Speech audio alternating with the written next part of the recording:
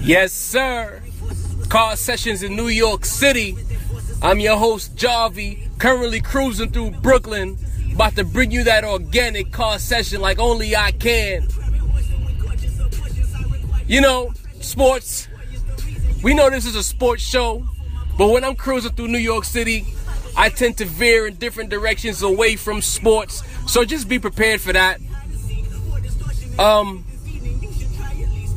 Relatively breaking news. The Buffalo Bills fired their offensive coordinator today, Greg Roman. So now, how often can you say this? And this is very funny to me. How often can you say that an offensive coordinator gets fired the day after his offense puts up 24 points? That's crazy, right? Like, what's really going on in Buffalo? That's my question. They 0-2. As I said on the sports report on Monday, this was a need win. This was a big game for whoever won the game in terms of the Jets and the Buffalo Bills. And we see the fallout of an 0-2 start. Granted, I said week one you don't overreact, but certain coaches are under different levels of pressure. Todd Bowles is under pressure. He couldn't afford to go 0-2. Rex Ryan couldn't afford to go 0-2. He got the vote of confidence, which is usually dreaded in sports. But we see that losing that game, somebody had to lose their job. The person who fell on the sword, sad to say, Greg Roman. But what's killing me is that the Buffalo Bills couldn't stop a parked car last night. Had the Jets looking like the greatest show on turf. Had Eric Decker and Brandon Marshall looking like Chris Carter and Randy Moss back in '98. How is it possible? Somebody needs to explain this to me. How can you look so putrid on defense and fire the offensive coordinator who put up 24 points? All right, I read an article on the play calling is questionable. Certain scenarios, certain situational football. You know, they didn't execute. They didn't even call the right plays. They didn't have the right personnel packages. I can understand that. But offense? Like, did you just fire the guy for the sake of firing him? You fired Greg Roman because you're mad, you're 0-2, and you needed to shake things up? Why not fire your brother, Rex? Rob Ryan hasn't had a good defense since his first year, I think, in New Orleans. New Orleans had a resurgent year, and then every year after that, they got progressively worse. I think when he was a D coordinator at Dallas, they were pretty solid. But the past 3 years that he's been a defensive coordinator, all he's done is put on the field really bad defenses, getting out-schemed embarrassingly. Even last night, the combination of Rob Ryan and Rex Ryan got out-schemed by Chan Gailey. But you fired Greg Roman. If I was Greg Roman, I would go see Rex Ryan. Or when Rex told him, yo, you're fired, we would have fought right then and there. Like, let's get it shaking right now. Let's fight right now. How you gonna fire me after my team put up 24 points and y'all couldn't stop anything? Fire both of us. I wasn't leaving that office. You're not firing me just to prove a point. I'm a grown man. Where they do that at? That's my question. I know I might not get an answer to it, but it's like I'm a little confused as to how people can lose their jobs while doing their jobs. You trying to tell me that Greg Roman is not part of the reason why Tyrod Taylor got a new contract in the offseason? Tyrod Taylor had a great year. Nobody saw anything from Tyrod Taylor coming. The Blake Caller was a problem then? Huh? What's going on in Buffalo? What's going on in Buffalo? Can somebody tell me? If Rex Ryan doesn't get fired at the end of this season, and I need y'all to understand something, I'm not the kind of guy that just out here calling for people's jobs. Unless you're the coach of my teams. I have beef with coaches of my teams when they suck and I want them gone. But generally speaking, I'm not trying to see Rex lose his job. But if you out here firing offensive coordinators and not living up to the hype that you put on yourself, yeah, we trying to make the playoffs. We trying to do big things. I'm Rex Ryan. If you can't live up to the expectations that you've placed on yourself, you need to go. Firing a guy who doesn't deserve to be fired. But you know what? I'll give Rex Ryan this much credit. At least he was proactive in firing the guy. Which leads me to my next point. How is it possible that Jeff Fisher still has a job? The Rams, they have not put up on the field the past 3 or 4 years anything that resembles an offense, an NFL caliber offense. They have failed to do so. Come on, man. Watch out the way, bro. Like, what are you doing? They have failed to do so. Opening night, Monday Night Football, the last game of week 1. Most eyes are on you. You go out there and you score a grand total of 0 points. You draft a quarterback with the first pick overall, and you plan on benching him for the entire season. I saw a headline that says it would be ideal if Goff sat for the entire year. So what did you draft him for? Why did you pick Goff? I'm confused. What is the brain trust in Los Angeles, formerly St. Louis, thinking? Carson Wentz is out here looking solid with like a smidgen of preseason experience, but you draft a guy who's not even bro ready? Then you go out there, you don't score any points week 1? I'm a little taken aback as to what the thought process is in Los Angeles, formerly St. Louis. They don't even deserve to be called the Los Angeles Rams while Jeff Fisher is there. They should just be the Rams. That's it. Not Los Angeles. They don't even deserve the St. Louis moniker that they used to have. They're just the Rams. Not even just the Rams. They're just NFL team. Generic NFL team. This guy's running this operation like it's the 80s and the 90s where you draft a quarterback and you just sit him for a while. If he couldn't play and he wasn't prepared to play, what the hell did you draft him for? Then I'm going to the ownership group. I know owners, they like to have stability when it comes to the coach and the GM and things of that nature. But what has the coach and the GM done to deserve these extensions that I keep reading about? What? What have they done? I just ran a red light. What have they done? Be proactive, Los Angeles, because the LA media is not going to give you a pass for an entire season because you're the hot new thing. LA has a short attention span as a city. They like winners. You're in the Coliseum. That fits nearly 100,000 seats. You can't afford to do business in LA and not make money. You can't afford to do business in LA and not put up a glamorous offense. LA likes glamour. LA likes show. LA loves Showtime. That's why when the Lakers were good back in the 80s, Showtime was a lifestyle. It wasn't just the way they played. It embodied LA's culture. So you bringing this blue-collar, bogus football offense to LA, they're not going to embrace you, buddy. So LA ownership group. You see what Buffalo did, what Rex Ryan did? Although I don't agree with it, he was proactive. He saw a change needed to be made, whether it was the right change that needed to be made, and he made it. So LA, stop playing. Get rid of Jeff Fisher for your own good. He wants to do things the prehistoric way, and it's not going to work out. Goff might not be a good quarterback, but going where he's gone, under Jeff Fisher's tutelage, you're sabotaging any chance he has to be marginally good. He can't play. You guys are not even playoff contenders. What reason does this rookie have to not play?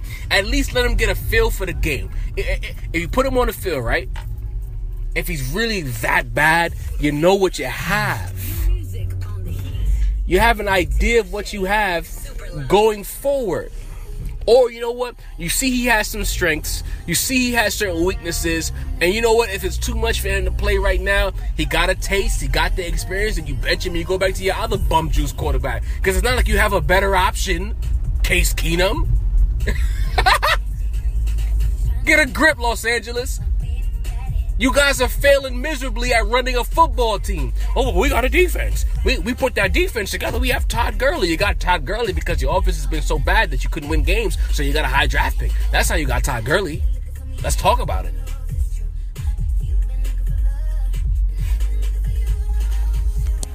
So Los Angeles, do yourself a favor. get rid of Jeff Fisher, cut bait, pay him off. Or if he's a lame duck, I got to check his contract situation. But if he's a lame duck, let him go at the end of the season. Or whatever you do not give him an extension. Don't do it. Please, let Jeff Fisher and his mustache go talk football on some pregame show somewhere. He doesn't need to be coaching in the NFL right now. He refuses to understand that the game is passionate. We're gonna run. We're gonna win. We're gonna play winning football by running the ball and playing defense. Unless you have a slew of extremely talented players like the Seattle Seahawks did when they won their Super Bowl and nearly won their second Super Bowl, you're not winning that way in the NFL. Notice the second time that the Seahawks got to the Super Bowl, they had embraced the pass a little bit more, understanding that running the ball and playing defense would not be enough to get a championship. You can out-physical a team, but unless you have a Richard Sherman on the squad and you have Earl Thomas and Cam Chancellor, Bennett on the line, Bruce Irvin at the time, you're not going to win that way. They had a lot of elite level players. You have a good defense. You got a couple of name brand players, but you don't have what they had. And the Seattle Seahawks at that time, they looked like a Division I team going up against Division I AA teams at that time when they were really winning at a high level. They were bigger at every position on defense. They were huge. The smallest guy on that defense was their free safety, Earl Thomas. Outside of that, you had humongous players everywhere. They out-physicaled you because they were simply bigger and more athletic than you. You don't have that in Los Angeles. So don't call yourself Jeff Fisher trying to emulate the Seattle blueprint or San Fran. San Fran tried to play offense, and Harbaugh was an offensive mind, still is an offensive mind. So you can't even pull the San Fran card, and San Fran was just as big as Seattle. That's what made their rivalry so interesting, because you had two teams that were physically imposing, constantly running and smashing into each other to see who had the better will between the two teams. Again, Rams, you don't have players of that quality. So stop playing yourself trying to emulate a brand that you don't have the tools to do so with. So, Los Angeles front office, I can't help but repeat myself. I have to repeat myself. Get rid of Jeff Fisher. Get an offensive mind in there. Keep the D coordinator around because he's already proven that he can put a strong defense together. But you get Fisher out of there. You get an offensive-minded coach there to mold this quarterback and get him on the field. You didn't draft him first to have him sit. This is not the 1990s. It's not the 1980s. It's not the 1970s. You don't bench number one overall pick quarterbacks. You have a coach there sabotaging you and you want to give him more money? I hate to sound like I'm getting too takey here, like I'm giving a bunch of takes, but I'm a sports fan first, listeners. I am a sports fan. I know what winning football looks like. I know what losing football looks like. And I'll ask you this question, and I want you to ask yourself this question. What has Jeff Fisher done outside of a couple of good years in Tennessee and ruining Vince Young that warrants all the leeway the Rams that play in a city that they don't deserve to play in, to give him that leeway? What has he done to deserve the leeway they're giving him? What has he done? A Super Bowl appearance and a couple of good seasons in Tennessee doesn't make him a football guru who gets all the rope he needs. Get him out of here for the greater good of the franchise. You got to do that, man. And the GM, too. Since no GM wants to come in and not pick his head coach, they both got to go. Simple as plat. Simple as plat. Simple as that. I was going to say, I wanted to say plain and simple as that, and I ended up as simple as plat. No, this is not 12 Years a Slave. We're not talking about Platt. We're not talking about him at all. But yeah, man, I'm cruising through Brooklyn right now, man. No traffic. Only saw one cop. Knock on wood. Hopefully, the cops don't cause any problems, because it's Friday. They might be looking for some action. But I don't like the fact that this traffic is flowing so smoothly. I'm a little concerned that I might run into a patch of traffic that I wasn't anticipating in a location that doesn't normally have traffic. All drivers know sometimes no traffic is either too good to be true or is a blessing that will never be recreated. I'm hoping for the latter right now. But yeah, let's shift gears. just took care of business. Beautiful thing. Beautiful thing. I'm seeing a lot of chitter-chat about Josh Norman not covering Antonio Brown. You know what? His comment about people at the top trying to pull you down, he being Josh Norman responding to Victor Cruz. I mean, I see what he's saying. But there's a difference between, having haters and people wanting to pull you down and people who are your contemporaries who don't respect you. You get what I'm saying? They don't respect you. And that's the difference. You look around at like the other elite corners who put in years with this. Patrick Peterson, Revis Resort, who used to be Revis Island, Richard Sherman, as I mentioned earlier. Those are the three, I would say, most prominent names that are out there. I think Joe Hayden is another big name cornerback out there. But the first three names, those are the guys who are the preeminent cornerbacks in the NFL. They've been the guys who've made that position what it is today. Not D'Angelo Hall. D'Angelo Hall is one of the most overrated players of the modern NFL. Coming into the league, there has not been a guy more overrated, in my opinion, than D'Angelo Hall. But going back to Josh Norman, I had to let that pause for a second because I know some of y'all might disagree, and I wanted y'all to think about that. D'Angelo Hall is overrated. He's whatever. But when you go back to Josh Norman and his contemporaries, people who are on his level, not many people respect him. Look how Carolina treated him. Carolina was willing to let him go. And it's like there's times where teams are being cheap, but the way they treated Norman, it was almost like, go ahead, leave. We don't want you here. He complained about being censored. He complained about being held back by the Panthers. The Panthers didn't want certain things for him and all this and that. And it's like, you got to really wonder, like, obviously Carolina sees something that they didn't want to keep him around. You know what I mean? You also got to look at the way certain players discuss Norman. They don't respect him. They don't respect his craft. They don't think he's as good as the media has propped him up to be. And then week one, arguably the best receiver in the world is on the opposing team, and you don't defend him for more than a couple of plays? What best corner in the world would allow his defensive coordinator to scheme him out of the best possible matchup for him? Cornerbacks and wide receivers are one and the same in terms of mentality. The receiver wants to destroy the corner who's supposedly the best to prove he's the best, and the corner wants to destroy the receiver who says he's the best to prove he's the best. And you allowed your D coordinator to scheme you out of that matchup? Really? Really, Josh? All that guaranteed money you got, and you want it to be just one of the guys and people just want to pull you down? That's a bad look for you, brother. When you really sit and you think about it, that's one of the biggest L's of his career. I don't think he's ever going to be able to live that down. He's going to have to take a touchdown back in the Super Bowl and win the Super Bowl with that run back to live that down. And I'm not just saying that. I know you say, oh, it's, with the way things are right now, people have short memories. Not with cornerbacks. People remember everything a cornerback doesn't do.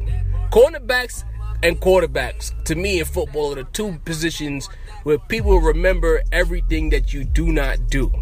If you're a bad quarterback or you're a great quarterback and you went to the championship game or the Super Bowl and you crapped the bed and you failed to perform at the level that you lived up to or you had played to up until that point, people will never forget that game or the interception you might have threw for 300 yards. But people will never forget that one interception you threw in crunch time to blow the game. Same thing for cornerbacks. You claim you're the best cornerback in the world and a wide receiver blows you up for 1,000 yards and 500 catches. We're never going to let that go. You could have a great highlight and you'd be like, yo, he had a great game. Cornerback A had a great game, but yo, I still think about that time that receiver blew him up. Yo, who would have thought that would happen to him? And that's what happened to Josh Norman. We're going to talk about Norman making plays for the rest of his career, but we're always going to look back to the night that he did not want, and he allowed his coach to scheme him out of the best possible matchup for him. He's never living that down. He is never going to live that down. So when you talk about your contemporaries and people pulling you down and all this and that, I think the reason why Josh Norman is the way he is in terms of his personality is because he's very self-aware. He's very self-conscious about the fact that a lot of his guys, a lot of his peers don't respect him. A lot of his peers feel like he's a one-hit wonder who doesn't deserve the money he got. Like a lot of his peers, he feel like he got paid because he waited to have his best year possible in a contract year, and he's not really as good as, advertised. I know I said that before, but that's what it amounts to. And the ego of the athlete, as I always talk about here, the ego of the athlete forces you to think and move a certain kind of way on the field.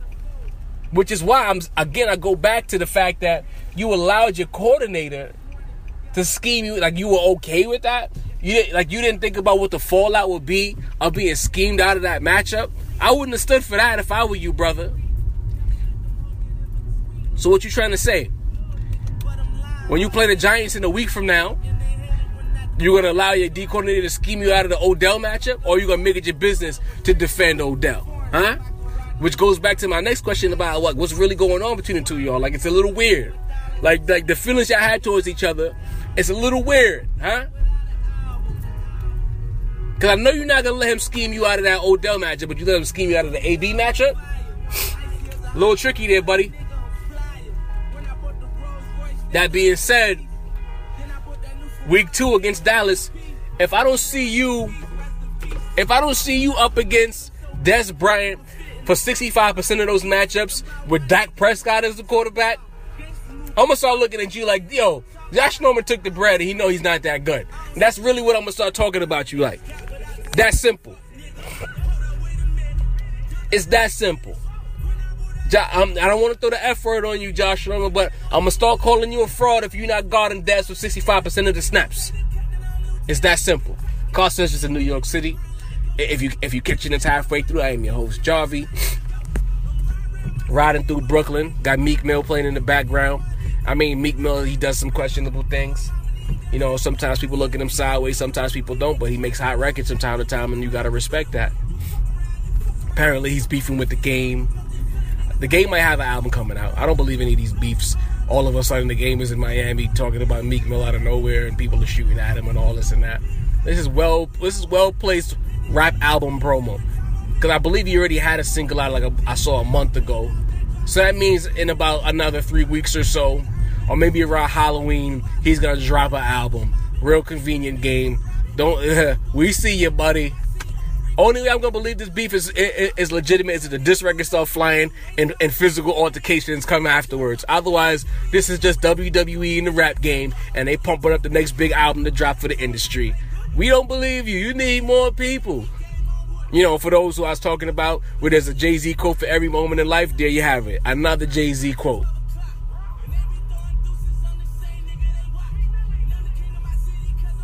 But yeah, ladies and gentlemen, last week, NBA had their Hall of Fame ceremony. And, it was a pretty great class. 3 big names in particular who were part of that class. Yao Ming, Allen Iverson, the Diesel, Shaquille O'Neal, Lakers legend. I got to throw that in there. Lakers Nation, we in the building. But I'm starting to really wonder about Shaquille O'Neal. I'm starting to think that Shaquille O'Neal has a lot of regrets when it comes to his career. Like, a lot of regrets. Or he's in that weird space of retired athlete where you see in the league has changed. You start to see that, certain things in terms of basketball are getting forgotten where Shaq is concerned. So, parts of his career, people are not really, highlighting like they should. So he says and does certain things to make sure that he's still in the news cycle. People still have to talk about Shaq. Recently he said the jump shooting big man came about because bigs coming into the league didn't want to bang with Shaq in the paint. Yes, he said that, if you missed it.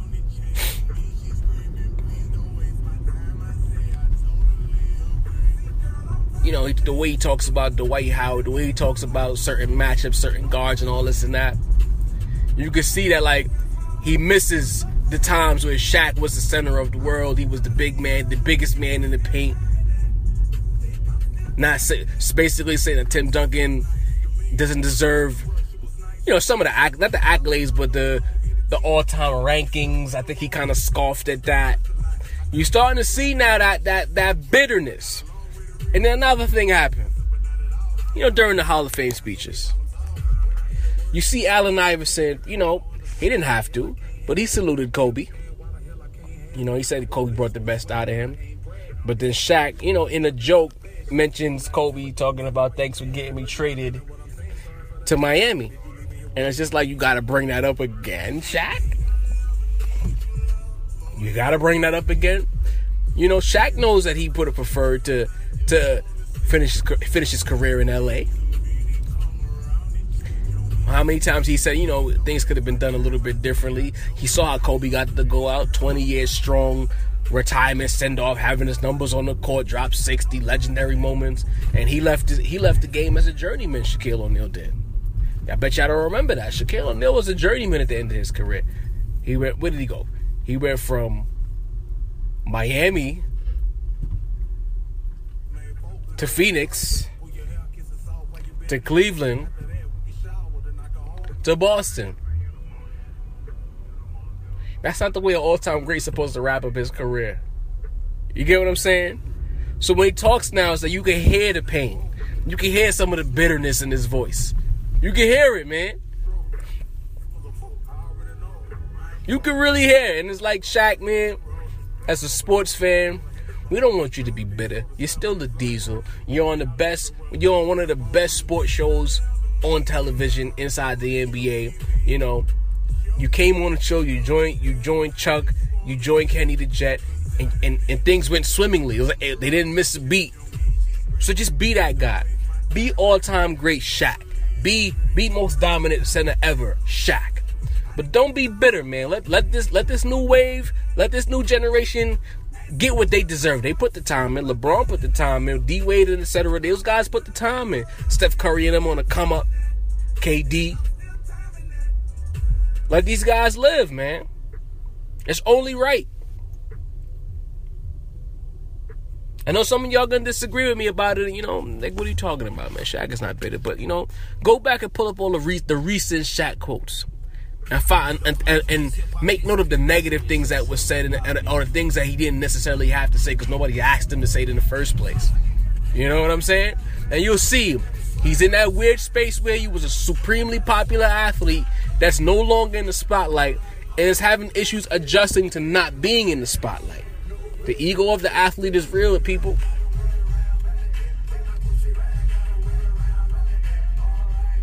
Canelo's fighting this weekend. I don't know if anybody cares, I just feel like at this point, Canelo and Triple G need to fight. They need to fight already. The light is green. Like, why are you not driving, man? Come on. New Yorkers, they're either not paying attention or they are overly aggressive. There's no in between when it comes to driving in New York City. Canelo and Triple G need to make this fight happen. You fighting a dude that nobody really cares about, and then you got the nerve to have it on pay-per-view. Who's buying that? It's going to be like 150,000 buys, maybe 200 tops. I'm not sure if Canelo is still enough of a draw to fight a schmo and pop a number. People want to invest in boxing. Because, at the end of the day, unlike MMA, more often than not, a boxing event is going to happen as planned. You don't got to worry about weeks of promo going out the window because somebody broke a knuckle in training camp, The fight is going to happen. But we need the next generation money fight to happen so that we can go forward. Triple G versus Canelo needs to happen because the boxing culture needs it to happen. So I'm talking to you, Canelo Alvarez. Stop playing, brother. You see Kovalev and Ward about to fight. Look how long Ward was sitting. And Ward already, took him 2 tune-up fights? 3 tune-up fights, and he's already money fight. Not waiting until 2017 to maximize opportunity. No. Make this fight happen. There's a lot of names floating around in the boxing game right now. The fight game is kind of loaded. It's no box office draws like a Floyd Mayweather and Manny Pacquiao already has one foot out the door. But you have a lot of guys who are really good, who are on the verge of something spectacular. So we can't keep holding off these fights. These fights need to start happening, and they need to start happening in bunches. before people forget about you, Canelo. You have a chance to cross over into the mainstream. The Cotto fight was a big fight, and you haven't followed that yet. And you're not big enough to where people are going to follow you. So, that being said, it bears repeating. Hurry up. Make the Triple G fight. I've read things that it's going to be November 2017. That fight needs to happen in May 2017. That needs to be the Cinco de Mayo fight, 2017. There's no reason why this fight should be pushed back until May. Cinco de Mayo, which we already know that weekend is a big fight weekend in boxing, needs to have Canelo Alvarez and Triple G. I don't want to hear anything else about anything else.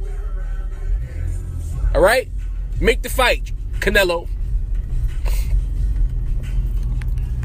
I know I sound frustrated. I am. I want to sneeze, but I'm not trying to sneeze in y'all ear. You know, I get allergies from time to time, and this sneeze is like I've been fighting it for like the past 10 minutes. I think I'm doing a pretty decent job. What y'all think? But yeah, playoff races in baseball looking kind of spectacular. Major League Baseball has succeeded in making the wild card matter even more than it already does. Quick tangent. I've been trying to I'm wondering why my car feels so high, right? Had the air on in here trying to cool off, and it keeps feeling like it's blowing hot air, and I'm sitting here like, yo, why is it blowing hot air, bro? I'm like, what's going on? I'm trying to do the session and be comfortable. All the while, I didn't have the AC on. Smart guy, right? So I literally just pushed the button. Jeez. You know, I could be honest. I'm not without flaw.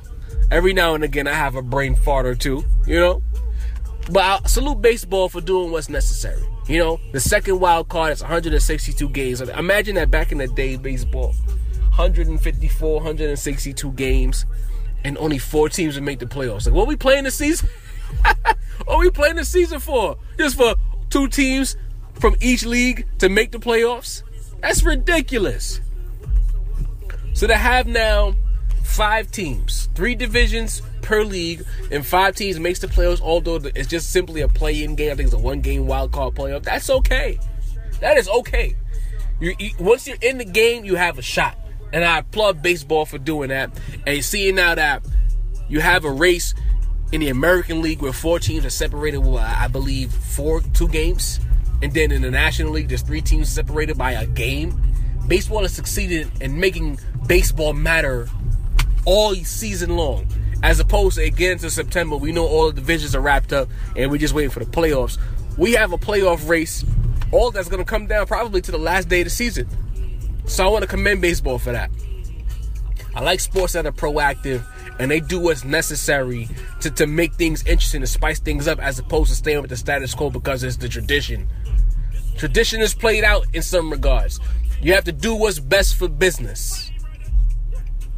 You know, and then the last thing before I get out of here, whole Colin Kaepernick deal. By the way, it's still no traffic here. This is amazing. I'm going to actually go to the barbershop. But, this whole Kaepernick story, you know, weeks later, and we're still talking about respecting the flag and, you know, the troops. Like, seriously? Even after he tells you this has nothing to do with the troops. It has nothing to do with the flag and all this and that. But it has everything to do with race relations in America. Why are we still talking about the troops? Why are we still making players or other teams who are joining the quote-unquote movement? Why are we still making it a news story? Why are we calling them disrespectful? You know, people are really upset. You know, I go on Twitter and I read some of these tweets, and there's a lot of people upset. They're highly upset with these players, calling them apes, calling them all kinds of funny names. And by funny, I mean questionable, not hilarious funny. Calling them all kinds of names that make you look at the whole situation and be like, wow, America. The player that started it all is talking about race issues. He's very eloquent, surprisingly. I didn't know he spoke that well. Very eloquent, speaks clearly, takes his time to point out what the issues are. And then there's people out here calling them an ape and saying they should be grateful and be happy and All these people being disrespectful around the league, all the players who have taken knees or put their fist up in solidarity. Guys, you don't see what's happening here? You in some respects, you're proving him right. You're proving Kaepernick right. You need to look inside yourself. Like I said before, I understand the protest. It was a silent protest. I understand everything he's talking about because he's discussing real things in America. He's stating the obvious. But his approach allowed the media to swarm, poison the well, and force people to change the narrative, bait and switch, or talk about troops that this has nothing to do with. Then you go to Adam Jones in Baltimore talking about it as a white man's sport, and that ruffles people's feathers. And, you know, it's like America. We're the land of the free, right? Why does the truth make so many people uncomfortable? Why is him saying, Adam Jones that is saying, baseball is a white man's sport? Oh my God, he shouldn't say that. What about all the Latin and Hispanic players? There's a lot of brown there. We know that. We know that there's a lot of, Hispanic ball players that play baseball. We get it. But what is the majority? He didn't say anything that wasn't, it's not like he's in a locker room full of black dudes and he could take a knee and be comfortable. He has to take that knee and then be around a lot of white players who and baseball is not an easy sport to play. There's a lot of players who are white who came from tough beginnings. Don't get me wrong. But there's still just as much white players who didn't come from tough beginnings. They were all right. I'm not going to say they were well off. They weren't living in Beverly Hills throwing money in the air, but they were all right. Middle class white people who didn't have to experience the things that Adam Jones might have had to experience. So he can't go in a situation where he's an extreme minority. Yeah, there's black baseball players, but majority of the darker toned baseball players, they're not black Americans. They're from the Dominican Republic. They're from Puerto Rico. They're from Cuba. Some are from the Netherlands. So their experiences are not the same to some degree. Don't get me wrong. It's still racism in those countries. And it's not even about white on black racism. It's about skin color racism. Like lighter toned people have issues with darker toned people, although they're both brown and black. It's amazing. But it's only so much he can do in a situation where he's surrounded by people that can't relate. Like he's, like how much traction would it get? It's not many brothers there. More than anything else, he would need one of his white teammates or one of his white constituents in baseball to get down with the plight for it to really resonate with his people, with the fan base. Because also remember, these stories are newsworthy because basketball and football, they're followed by a lot of black people. There's a lot of black athletes, a lot of black people watch that sport. Baseball is not followed by blacks like that. I go to baseball games. I love the Mets. The last game I went to, I was surrounded by white people. No, I'm not uncomfortable with it. Like, I love people. Let's get this straight. I'm not a sociopath. Do I have issues with things that people do as a whole human beings? Absolutely. But generally speaking, I love everybody, all races. I'll chop it up with anybody. But I'm just trying to show you that the demographic in baseball doesn't speak to the minorities like that. So he would take a protest and he's doing it for the right thing. But at the same time, there's a lot of things on the peripheral that will make things extremely uncomfortable for Adam Jones. And it's the thing about that. It's like, this is not the 60s. It's a different time. So we can't compare and say, well, people did this back then as opposed to people did that now. Because there's a lot more at stake now. It's so tricky. Because we're still individuals. We're still races that we get grouped together, but we're still individuals. And when you think about it, there's a lot of things that Adam Jones might have to deal with that he's not comfortable dealing with. So he's not going to protest. And I need people to understand that. And I need people to understand, so what if he said baseball is a white man's sport? It is. Accept the truth. All right, enough politicizing. I just wanted to talk about that. But the sports report be back on Monday. Florida State has a big game. Florida State Louisville's the game of the weekend. NFL Week 2 is in full swing. I'm excited, people. I think football is going to be good to me this year. I think football is going to be real good to me this year. So, whenever you get this, whether it be tonight or sometime tomorrow, sometime Sunday, I hope you have a good weekend. Traffic is still good over here, believe it or not. And you know what? Until next time, which will be Monday live, the sports report. I'm out of here. Peace. Honk the horn for you real quick. Car sessions.